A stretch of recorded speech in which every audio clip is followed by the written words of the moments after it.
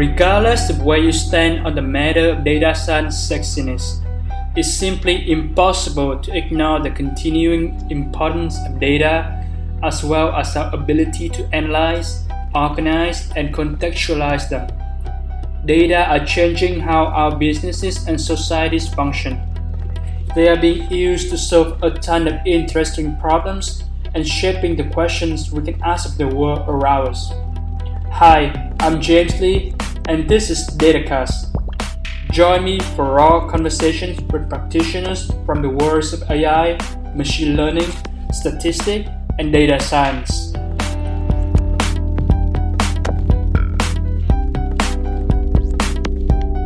Hi listeners, this is DataCast, where I hold long-form conversation with data practitioners to unpack the narrative journeys of their career.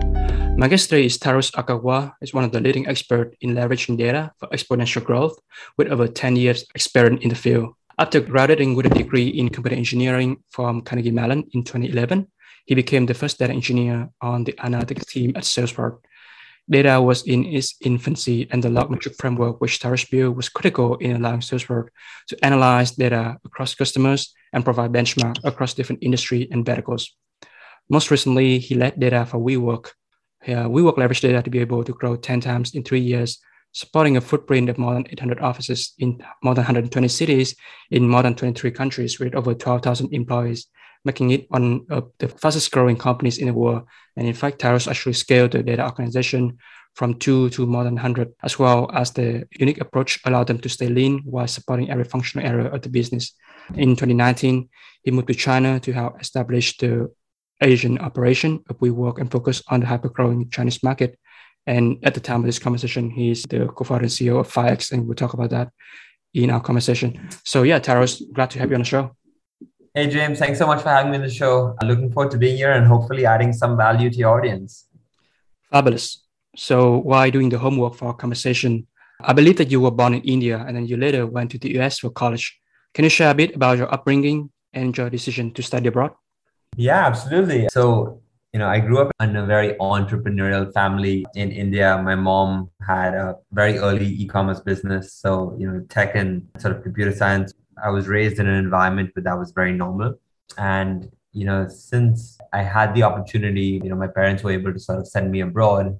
I wanted to go there because, back in the early 2000s, the sort of computer science educational systems in India were just not as advanced as America. And I think till date, America is really known as the educational center of the world. So the decision to go abroad for computer science was an easy one. And sort of fortunately, my parents could afford to send me there. Yeah, for sure. And I'm just curious, how did you become interested in computer science at the first place? That's a pretty easy question. On the first day of ninth grade, we were given our books in advance, and I picked up the book and started reading it and had read half of the book before first day of class. And, I'd never been so passionate and excited about something. So it was extremely clear since pretty early on that computer science and sort of software is where my interest lie. Yeah, thanks for sharing that context. And so you go to the US and you went to Carnegie Mellon for your undergrad, and you got a degree in computer engineering, and I believe you also take a lot of classes in economics and computer science as well. How was your overall academic experience at CMU? And also, what were some of your favorite classes that you took? It's a really difficult question to answer because I did not study at all in college. Sort of growing up in India, I lived in a very sheltered environment. And when I finally went abroad, I had all of this freedom, and it went to my head and I had no idea how to manage it. So I was the worst student ever. And I probably only graduated by a sheer combination of dumb luck and the fact that I had probably coded for a few thousand hours before getting to college. My favorite classes I took were, I took some classes which were really fun and enjoyable. I liked algorithms.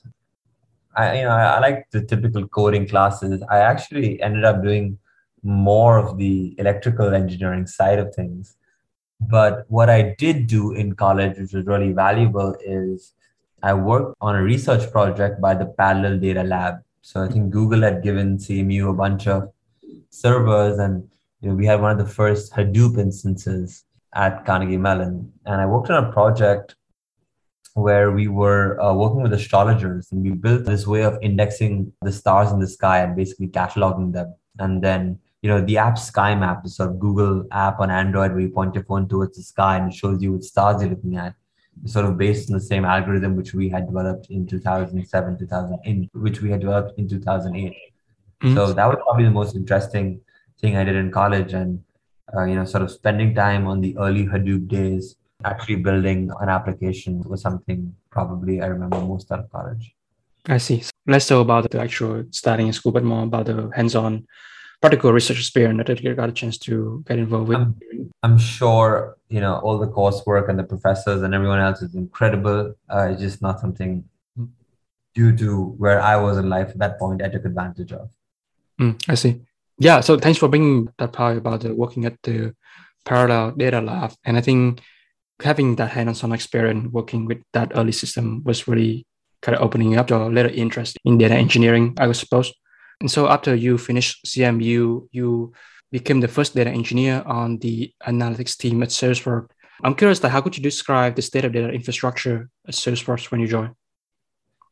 Good question. It was non-existent. I actually joined Salesforce as a performance engineer. There was no data engineering title back in 2011 when I was out of college.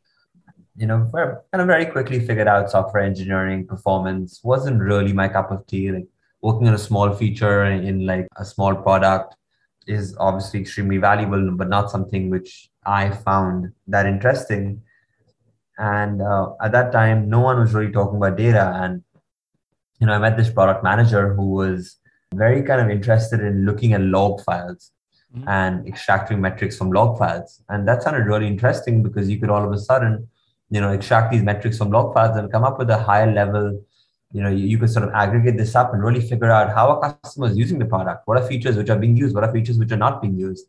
And, as simple as that sounds today, that actually wasn't very simple. Log files were zipped up on an app server and shipped the next day onto these sort of central hubs, and we had to unzip them, and then we essentially would move them over to HDFS, and then be able to would have to run like a big job on top of it, extract metrics, and very, very prone to failure. And if something failed, somebody would literally have to like go put like put a disk somewhere, extract it, and sort of give us a file, right? So very, very different from kind of what we have today, where you would install a front-end tracking tool and, Mixpanel or Amplitude or Heap would sort of do this out of the box, and you have a web UI and you can slice and dice, extremely sort of different of, we were doing it of like back-end log data.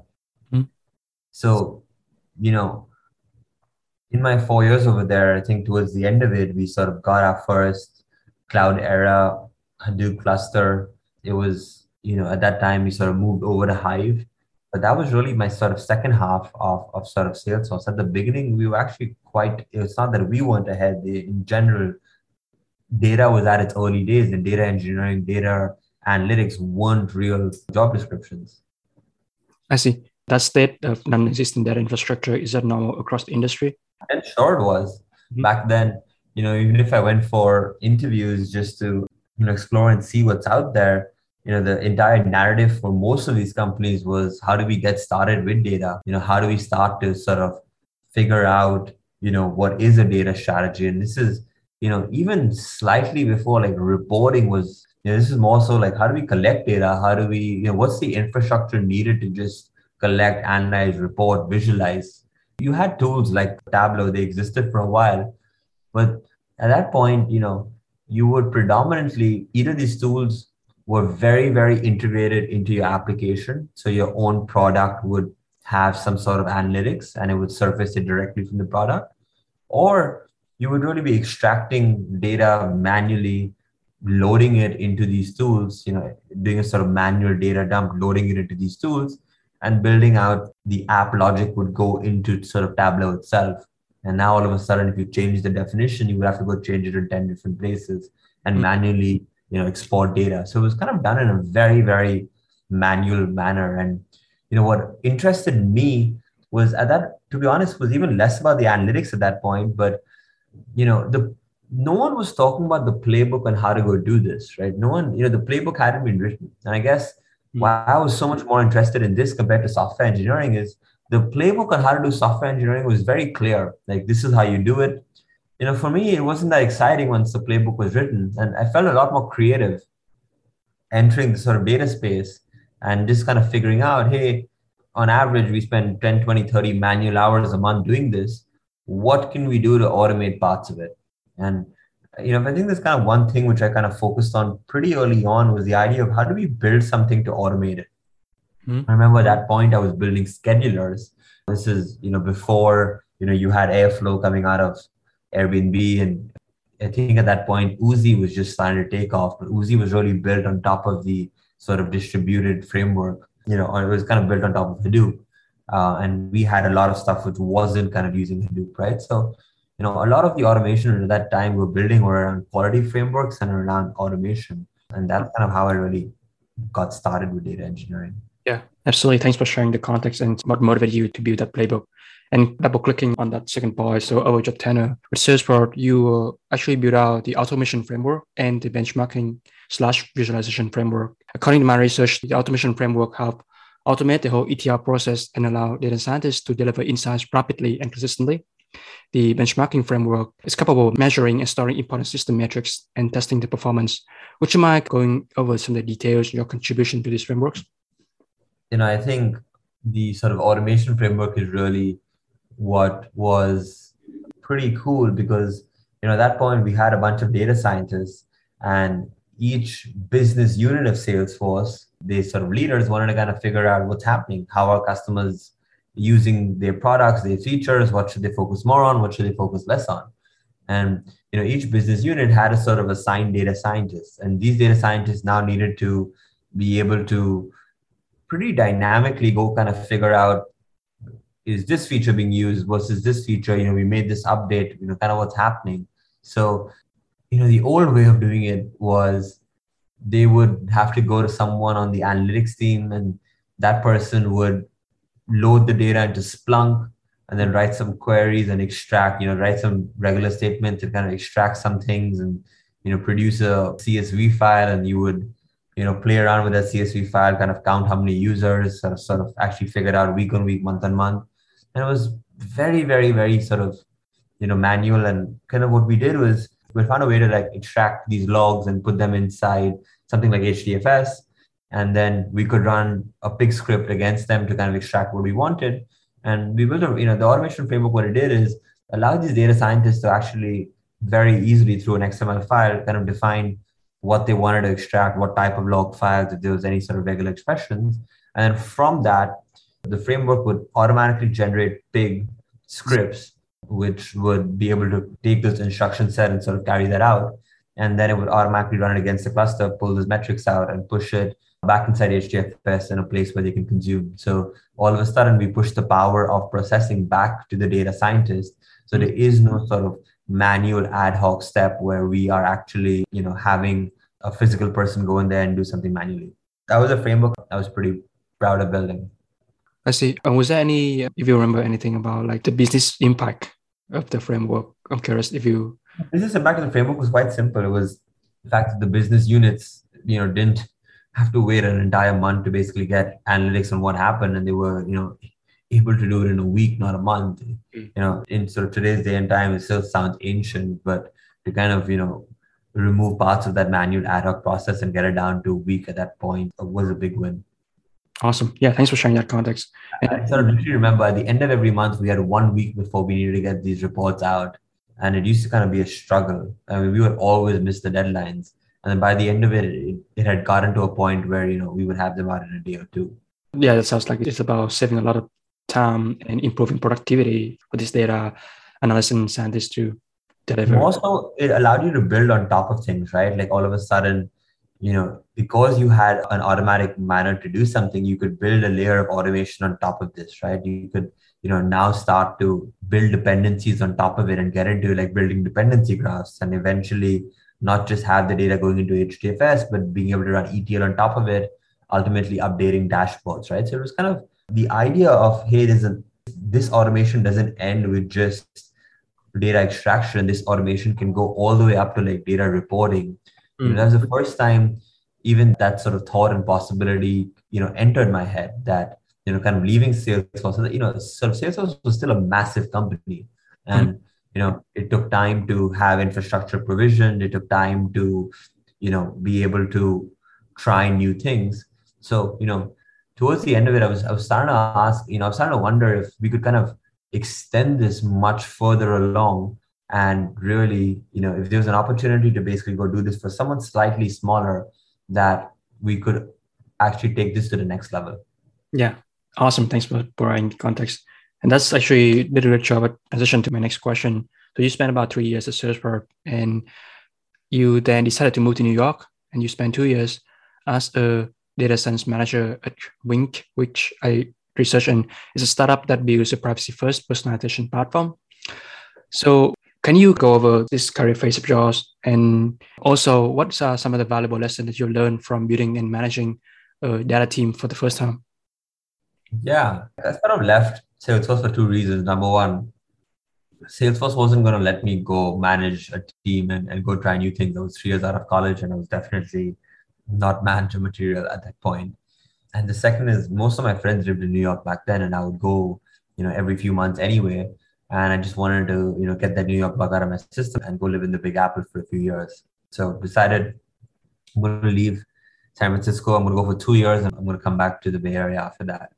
And I found Wing. I thought what they were doing is that they were sort of generating user-generated content. So being able to think of like Pepsi, being able to launch a hashtag campaign all over the web, and Wing was able to sort of pull that data, sort of figure out what was high quality data, give it back to Pepsi, such that Pepsi could now use it inside their new campaigns. User-generated content was going to drive a lot more engagement than sort of typical ads.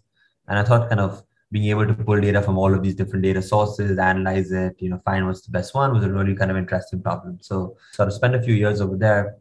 And I think that was really an opportunity, very, very different from Salesforce, right? Like, you're moving from, one of the biggest companies in the Bay Area to a 150-person company with a tech team of about 30, 40 people, and, one person on the data team, and having nothing there in terms of reporting, right? Kind of manually done, extracted.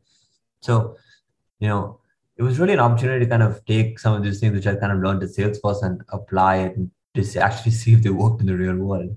One of the things we did over there, which made a lot of sense, was we were one of the first customers to adopt Looker and, build out self-service reporting, which is kind of what I had always visualized as the end piece of, all of the automation should be that, hey, can anyone answer their own questions? So, that was a bet we took, which made a lot of sense. We actually also started doing something, which is, how do you take data from all of your raw data sources, and instead of having your self-service reporting build on top of your raw data, we have a sort of model layer over there, what you want to call a data mart or something like that. We sort of, built a few across the one for sales, one for product, one for marketing. And, what that kind of allowed us to do is be pretty efficient and nimble in being able to sort of change metrics, change reporting, kind of move much quicker than what would have happened if you were building directly on top of raw data. So at that point, we didn't have DBT. We didn't, there was no sort of framework for modeling. We were kind of doing this ourselves. We were using a homegrown scheduler, which I had written in, a few hours, and, we had deployed it on like Amazon. So it was really fun and hacky. And it was the big bet we took at that time was Looker, and Looker went on to become one of the leading BI companies. So I look back at, the experience at Wing as something sort of really fun. And by that time, I had kind of done Salesforce. So I had some of the big company experience, and, had made a lot of mistakes managing a team and building a team, and had kind of figured out what not to do. And if I had to do it again, what I wouldn't do. Yeah. And 2 years later, I was pretty ready to look for the next thing. And to be honest, at that point, I thought I'm actually going to go back to San Francisco. So I kind of quit first and started interviewing in San Francisco. And yeah, it just kind of ended it. And then all of a sudden, sort of, WeWork showed up.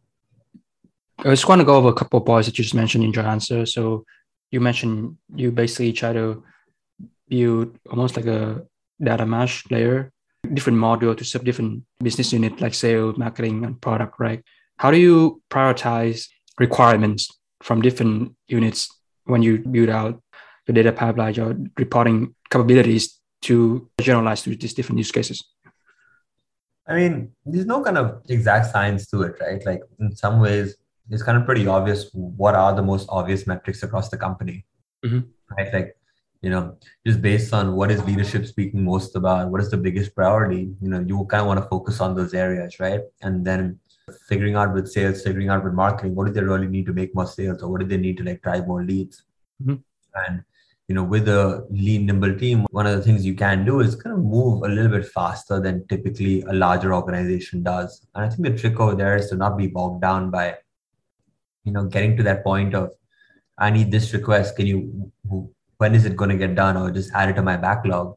If you live in that world of always trying to play catch up, you're never, ever going to get ahead. It has to come from like understanding, what is the business trying to do and what is going to make most sense of the business.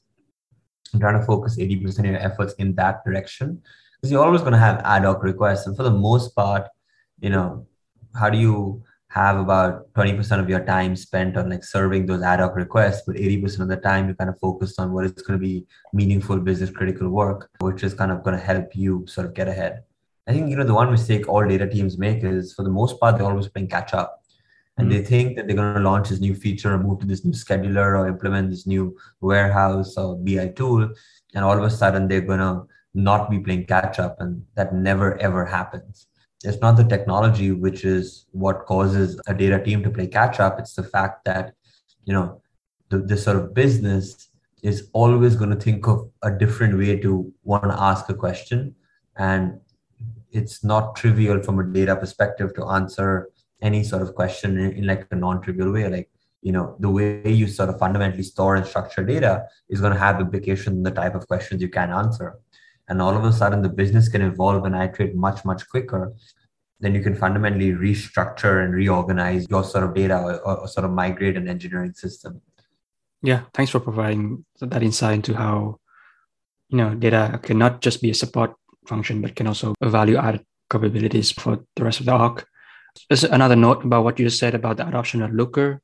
Like a lot of tooling company always have to figure out a way to prove their value to potential clients. And also like for fundamental question of build versus buy is always going to be around, right? And looking back at your time at Wings, what was the framework that you used to choose to partner with Looker? BI is the only area which we spend money. We built everything else. We built our own scheduler. We built our own ingestion pipelines. There was no modeling layer. We did it ourselves. The sort of value prop of having something pure self-service and being able to have anyone in the company answer questions just made so much sense, right? Like, hypothetically, if we took two companies and one of them, if they needed to ask the questions, they would ask an analyst and the analyst comes back 2 or 3 days later, versus the other company where sales, marketing, finance can push a few buttons and go run a report. Which one do you think is kind of going to work faster, right? So, we kind of started with that vision of how do we do that, and then kind of work backwards and great. In order to do this, now what is everything we sort of need? Kind of work backwards and figure out the scheduler, figure out the modeling, figure it out. Actually, for us, ingestion was pretty simple because, we didn't use a data warehouse. We weren't using Redshift, even though Redshift was there that time. All we were doing was just taking a slave on a sort of read replica of our production database and running a job to basically take all of our other databases and sort of dump that data inside one of the replicas. And that was good enough. Mm-hmm. And also, like, why did you go with a startup like Looker? Because I assume there's probably other more like legacy BI too. Sure, you could go to Tableau, but the idea that Tableau is built on this concept that you have Tableau server and you pre-compute everything. And you pre-compute everything and you now all of a sudden you change a visualization, it has to recompute everything. We were kind of taking a bet that, hey, if we kind of, we didn't have hundreds of millions of rows, we probably had tens of millions of rows of data. And, if we can kind of structure everything such in a way that, you can run an operation in sub-minute, then being able to run it live on a web app dashboard compared to, a standalone server, which is pre-computing data and that. So we kind of took a bet on this idea that we can get to like sub-minute response times on most of our queries. And based on that, answering questions in real time and being able to share a link to an actual dashboard, and somebody sees the exact same dashboard instead of them having to download Tableau, desktop, and then open a report and ask for permissions and all of this stuff. One just seemed futuristic, and the other one seemed like it was on its way down. And we sort of took a bet, and that time it worked out. Yeah. So it's really the combination of both the infrastructure needed on the BI layers as well as the ease of use and sort of. Yeah. I mean, at that point, you had tools like, you had free tools like Chartio, you had, massive enterprise tools like Tableau and like Good Data, and, a few of them. You had some of the stuff on like the Hadoop ecosystem, which kind of did sort of reporting, but, we weren't on the Hadoop ecosystem at all. We were very much on a Postgres instance was like big enough for us. So, kind of based on, where we were, it really made sense. And the simplicity of, being able to have a web app as a modeling layer meant that it was far more accessible.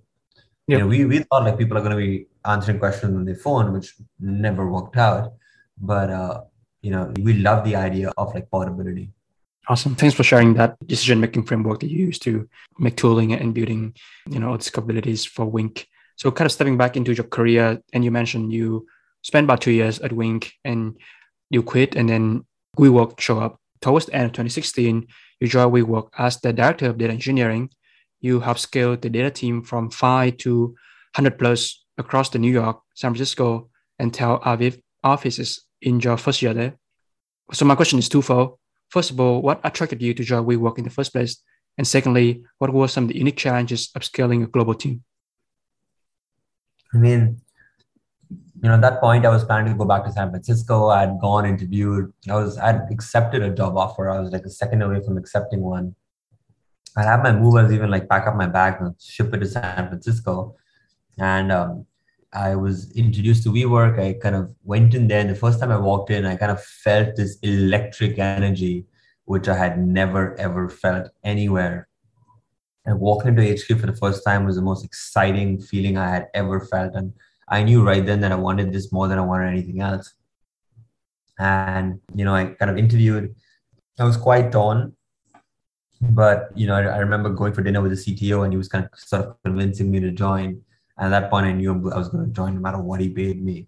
And it was, one of the easiest decisions in the world. And just the idea of, being able to take something like, if you kind of think about tech, it's disrupted everything, right? Like taxis have been disrupted by Uber, and music has been disrupted by Spotify. Real estate was one of the last few pieces to be disrupted, and WeWork was kind of offering that.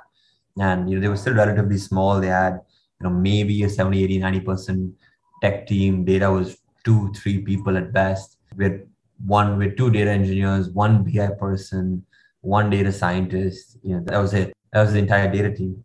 It was very fun. And, went in there, and kind of being part of that exponential growth was a journey of a lifetime. And, extremely, extremely grateful for WeWork and, and the journey and what I learned from it. And, the culture of being extremely together for a long time. We would work really hard at work, but after work, hang out with folks from WeWork and talk about WeWork at that time. So it was very all-encompassing of a culture.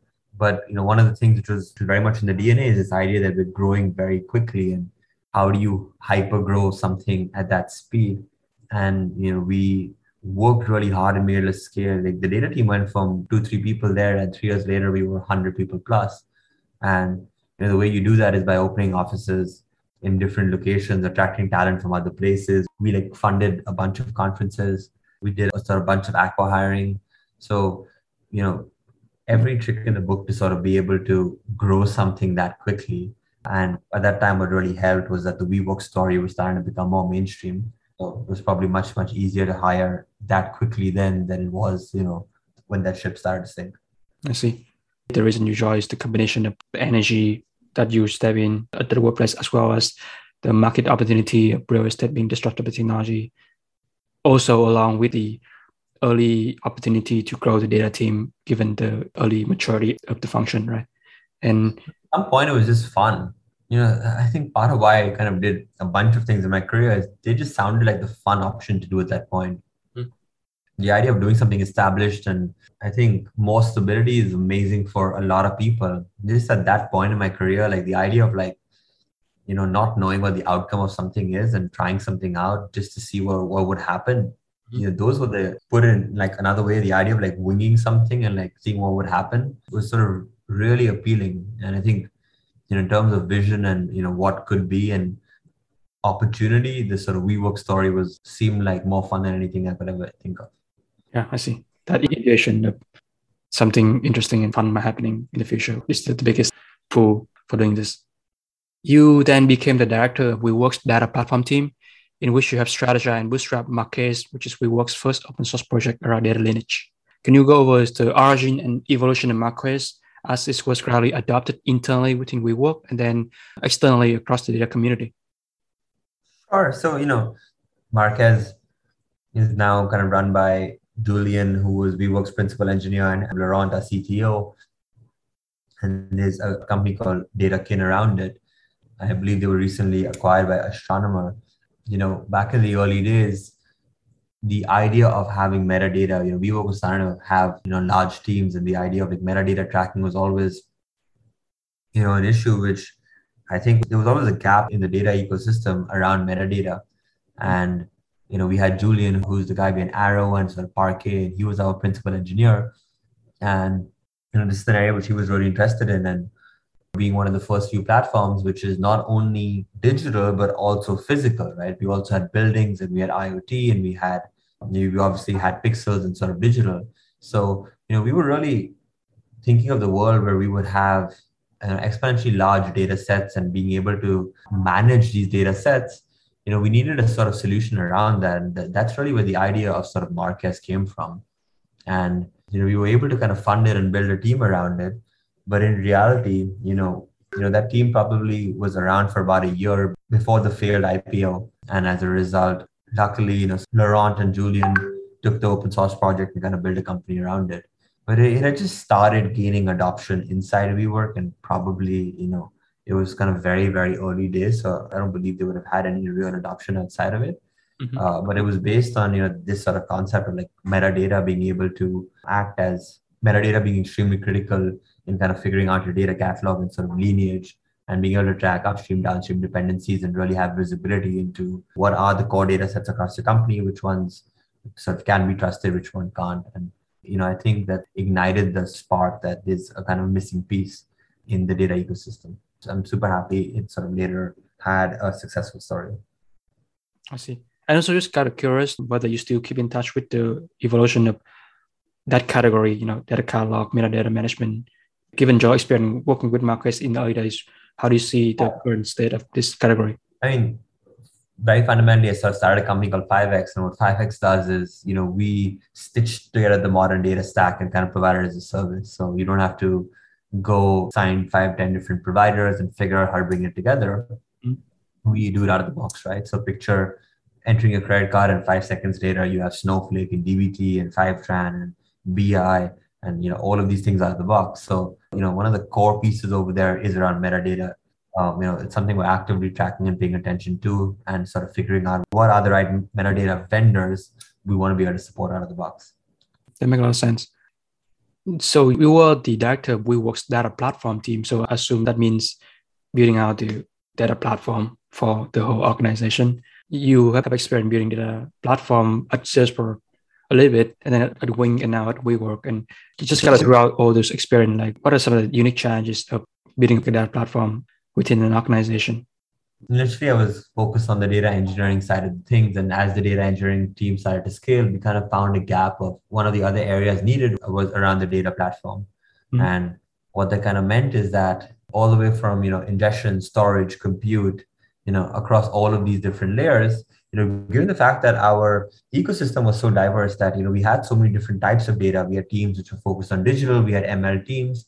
We had teams which were, are physically around construction. And we had IoT teams which were, putting sensors in buildings.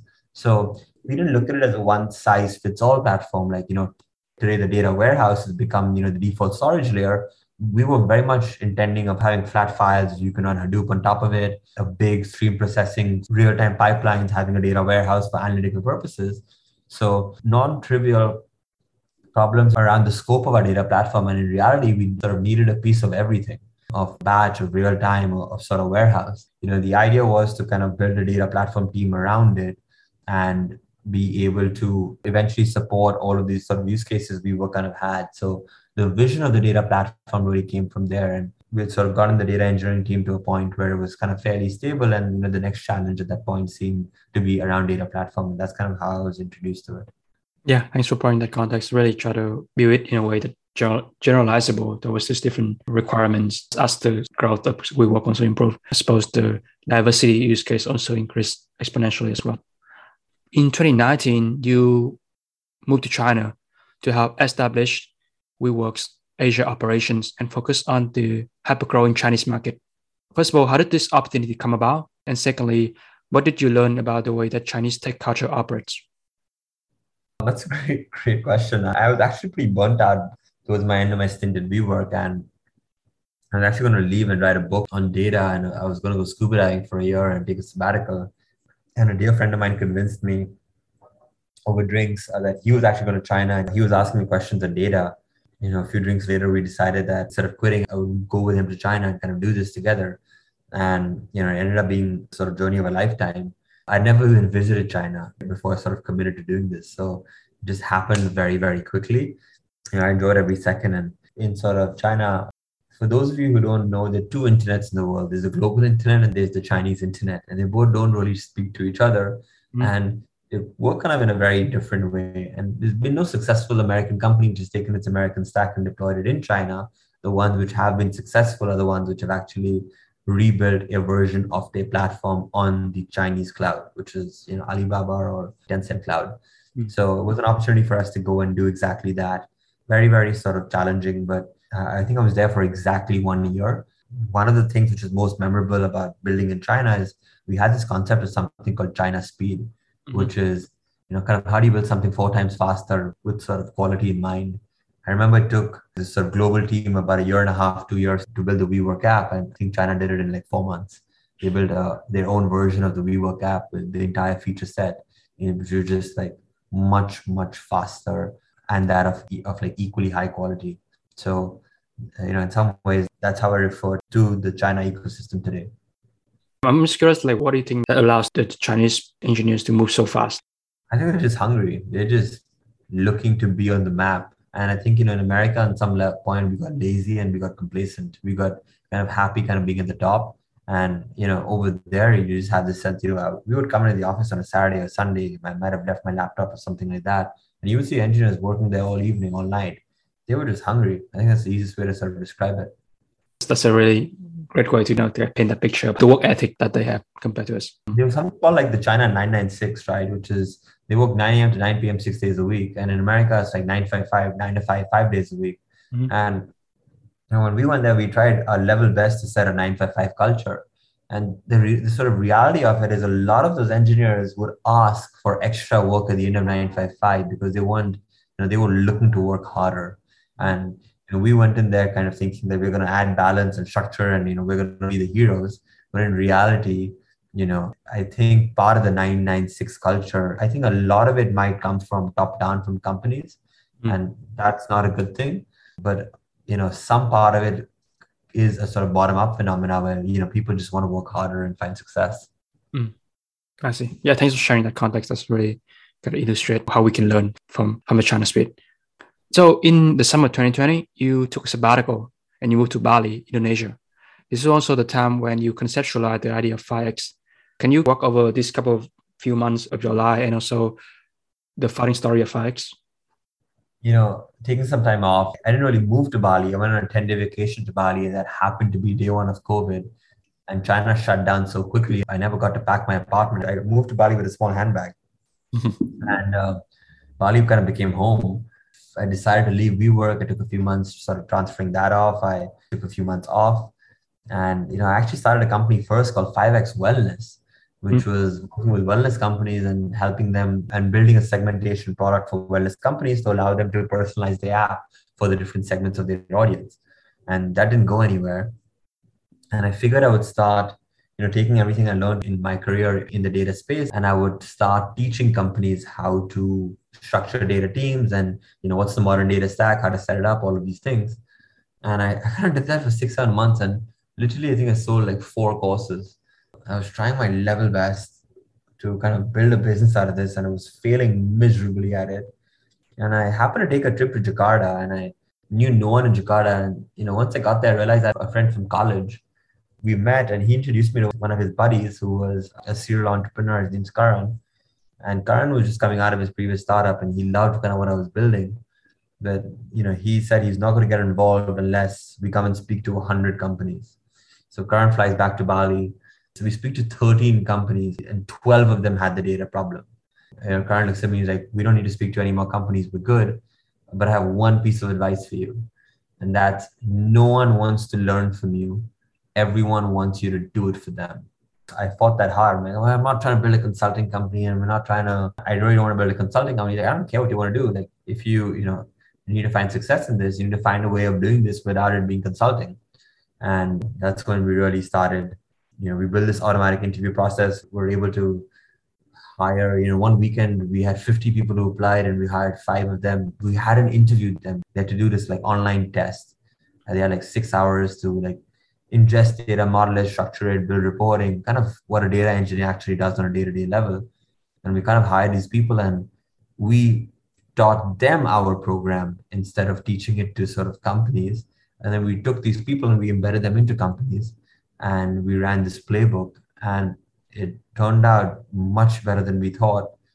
That's kind of how it started. And from there, we had the idea of, all these companies need a platform. So can we be a single platform which provides the modern data stack, right? You can pick and choose your vendors, and it kind of stitches it together for you. And on top of that, how do we provide a sort of talent layer? And obviously what 5X is today is extremely different from sort of what we started on 9 months ago. But that's the kind of story of how we got started. It just sounds like it took a lot of twists and turns and iteration for you and your co-founder to settle into these ideas, a lot of trial and a lot of conversation with these different companies about their data needs in order to settle into that, specific pain points. And even your point about company doesn't need you to teach them how to do things. You actually need to do that for them, which really explain like how big of a problem the data platform or their strategy or data engineering need is for all this organization. I've been doing some research on the 5X website, and there was a great video on the main website explain 5X as data in a box. And basically 5X is the modern data stack as a managed service that enables companies to answer business questions without having to worry about building data infrastructure or bringing in the right data engineering teams. Why do you think that companies need a managed data stack? There's this movement happening called the modern data stack. And, that is allowing all companies in the next few years are going to have to figure out where the customers are coming from across the campaigns, what the different segments, what's customer lifetime value, what's engagement, how do you optimize operations, how do you automate some of your financial dashboards, who are your best sales rep. These are the type of questions companies are going to need to answer. And if they're unable to answer these questions, the sort of reality is they probably won't exist 5-10 years from today, because the competition will just out execute them. So, when we think about answering these questions, the old way of doing it, what we were doing in Salesforce, is no longer applicable, because the average company today has got between 10 to 12 different sources of data. So, you need to be able to ingest this data, you need to store it, you need to model it, structure it, report it, get into advanced decision making, push this back into other tools, do A/B testing, do machine learning. And, all of these sort of different use cases are today what we kind of call the sort of modern data stack, right? And, unfortunately today, each of these use cases is done by a separate company, and each of them is $1 billion company. So if you want to set this whole stack up, you got to go sign 10 different contracts and 6 months stitching it together. So, very simply, why you need a managed data stack is kind of what 5X does, is just give you the data stack out of the boxes. If you don't do it, unless you're like 10% of the companies like Facebook, Apple, Google, for the remaining 90% of companies, it's just too inefficient. So you really want to go, spend a few $100,000 extra, spend 6 months longer to do it, and then still have a pretty high chance of doing it incorrectly? Or do you just want something out of the box and really focus on the business value? And, that's fundamentally what we exist for, is how do we become, the de facto platform behind the modern data stack for 90% of companies. Yeah, make a lot of sense. What you say is the tooling within the modern data stack has become fragmented, and it can be hard to know what the right option is for their needs. And with a service like Firex, company can delegate that decision to have that stack for them, right? Like I said, 90% of the company actually need that so they can focus more on the business allocations. Yeah. You mentioned a little bit earlier about the fact that, Firex also have data engineers and you train them on the modern data stack. It's basically teaching these engineers everything ranging from, ingestion to warehousing to transformation to BI, etc. Can you go over Firex process of sourcing, interviewing, and onboarding these engineers? We first built this process around India. We were doing about 500 interviews a week. So we had about 90% automated. We first do a take-home test. From there, we have a 6-hour practical test. From there, we have a live interview with one of our engineers. We do psychometric testing, and then we get to offers. It's quite a intensive interview process. We're now doing this in like 9 countries. So we're no longer just doing it in India. We're doing it around South America, Southeast Asia, parts of Africa. And, we're building a sort of global task force. Mm-hmm. And, what we've actually done is, we still offered sort of dedicated engineers who we can embed into a company, but we have this new concept called engineering pods. Well, we can take 3 engineers and put them together on a pod, and then a pod can support multiple companies, right? And, really what a pod is, it's a very elastic supply of data talent.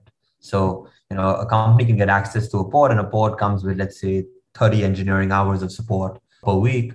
And, if a company needs to sort of scale up, scale down, it's completely elastic, right? You can kind of add a second pod, add a third pod, take more capacity in one pod. And, pods are infinitely customizable. So we can have a pod with an engineer from America, from Africa, and India, and you have 24-hour support. Or, 3 engineers from America and you have localized support. Or you can have more junior engineers and it's more cost effective. Or you can have senior engineers and it's probably amazing for like hot fixes or like architectural stuff.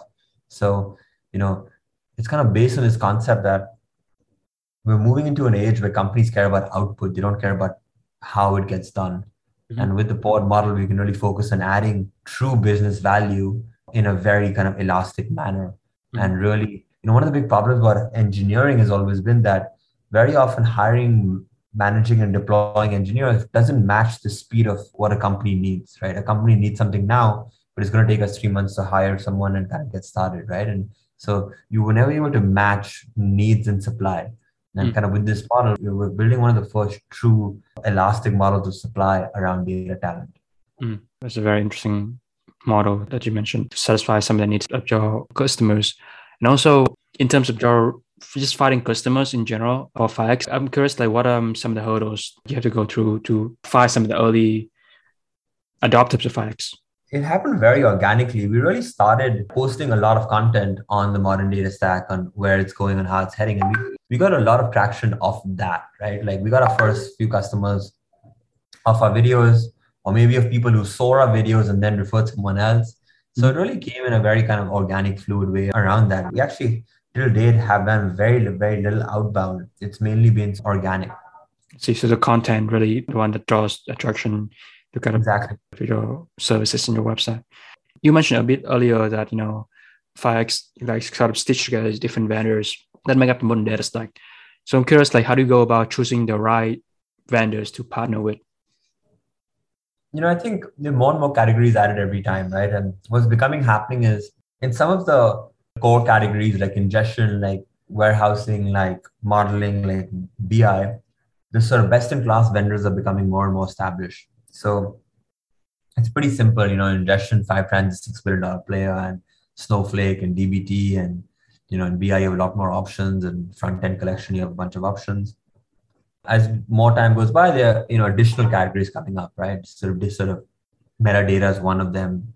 Reverse ETL is another. Decision-making is another. Data mesh, metric store. These are kind of the next few categories, right? So kind of figuring out, in these categories, which sort of providers are really going in the direction which we believe the modern data stack is going, and being able to partner with them. But in reality, we're not trying to just offer one partner for like metadata, one partner for reverse ETL. Ultimately, we're trying to build the app store for the modern data stack, right? Like any reverse ETL provider will be able to come and offer their services, and it will be fully integrated into it. So we might start with one or two, but the vision is how do we create the app store for the modern data stack? Yeah, I love that concept. Really good vision. We put a concept that you can think about for any listeners. Finally, as you already mentioned, the video is actually the content that attracted a lot of customers into your website and your services. And I got a chance to watch a couple of great videos of you explaining what Fikes does, as well as raising awareness about the company, various topics ranging from build versus buy, how to look for first data hire, what's the right time to hire data team, etc. So what does your video production process look like from choosing a topic to actually delivering it that can engage the viewers? In general, I try and record once a week. I took a few months off when I was in South America, but I'm back to it. So you'll start seeing videos again very soon. Once a week, wherever I am, my assistant finds a videographer to come spend an hour with me. And, when they show up, more often than not, I don't have a topic. And all of a sudden, as soon as they leave, I have 5 topics, but I can never think of a topic on the time. But somehow in that 1 hour, we were able to shoot a 3, 4, 5 minute video. Once we shoot it, we have a team who takes it. They're able to clean it up, add captions, add some cool animations, and then post it onto our social channels and everything else. And we're sort of very, very excited to kind of keep doing that. If anything, we're just going to accelerate that. We're going to have, apart from videos, we're going to have some thought leadership pieces, and we're sort of being like podcast a week at this time. So we have a fairly aggressive podcast schedule. So between this, we're really trying to raise awareness of what the modern data stack is and how 5X can give you the modern data stack out of the box. Yeah, absolutely. Sounds like a lot of exciting initiatives that 5X is working on for the rest of this year and even next year as well, right? And there's a lot about education and, like you said, raising awareness about what you do for 90% of organizations that need to get a managed data stack. Yeah, so Tarush, at this part of the conversation, I want to move into the final closing segment. I'm just going to ask you 3 rapid-fire questions so we can give quick answers for the listeners. Number 1, name 3 people in the broader data community whose work you admire. I really respect the CEOs of Fivetran, George and Taylor. We saw them kind of build Fivetran from the early days and kind of have seen that progression, and they've been really inspiring. I think I'm really inspired by Prakalpa, CEO of Ashlyn, in terms of the content they produce. They're just, taking it to the next level, and very, very inspiring to see what sort of level they're playing at the content game. And then I think just sort of Snowflake CEO Frank, just on what he's been able to do. I think the biggest IP of tech history was sort of Snowflake, and it happens to be a data company. So that's extremely kind of inspiring, I think, for the data community. Fabulous. Secondly, name 1 book that you would recommend for people to cultivate an entrepreneurial mindset. I actually haven't ever read any entrepreneurial book probably, but I do read a lot of books, and I think books on like peak performance really kind of inspire me. Some of my favorite books are Stealing Fire by sort of Kotler, or maybe Robin Sharma's 5 a.m. Club. Yeah, that's a great one for sure. And then finally, imagine they can send out a single tweet to all the early stage data engineers on Twitter. What would you tweet about? The rise of the data engineer. I think I would remind them that we are just entering an era where this sort of data engineer is becoming more and more mainstream, more and more.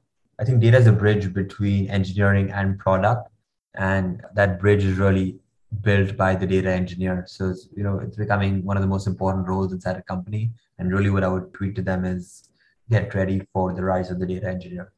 I think that's a great way to end our conversation, Tarush. I really enjoyed talking with you today, learning about your educational background in Carnegie Mellon, how you become the first data engineer building out the data infrastructure at Salesforce, how you moved to New York and managed the data team at Wink, your journey with WeWork, scaling out the data team, contributing to Marquez and working in the WeWork's China operation, as well as your current journey with 5X from building out the modern data stack as a managed service, hiring data engineers, choosing the right vendors, and as well as putting good content to educate companies about their data strategy. So I'll be sure to include everything that we talk about in the conversation today into the show notes, so our listener can have a chance to take a look, follow Tarush, watch some of this video, and learn more about 5X, as well as general awareness about some of the latest content about the modern data stack. So yeah, Tarush, I really enjoyed it, and I hope you have a great rest of your day. Thank you so much, James, for having me on the show, and hopefully we were able to provide some value to your listeners. Well, that's the wrap for another episode of DataCast. Hopefully, you have learned something insightful and interesting from my guest today. You can read the show notes from the podcast website at datacast.simplecast.fm. If you want to get instant updates when a new episode is released, either follow me on Twitter or subscribe to my newsletter on my website jamescayley.com. It is my greatest pleasure that you listen to this podcast and take advantage of the data revolution coming upon us. Goodbye for now.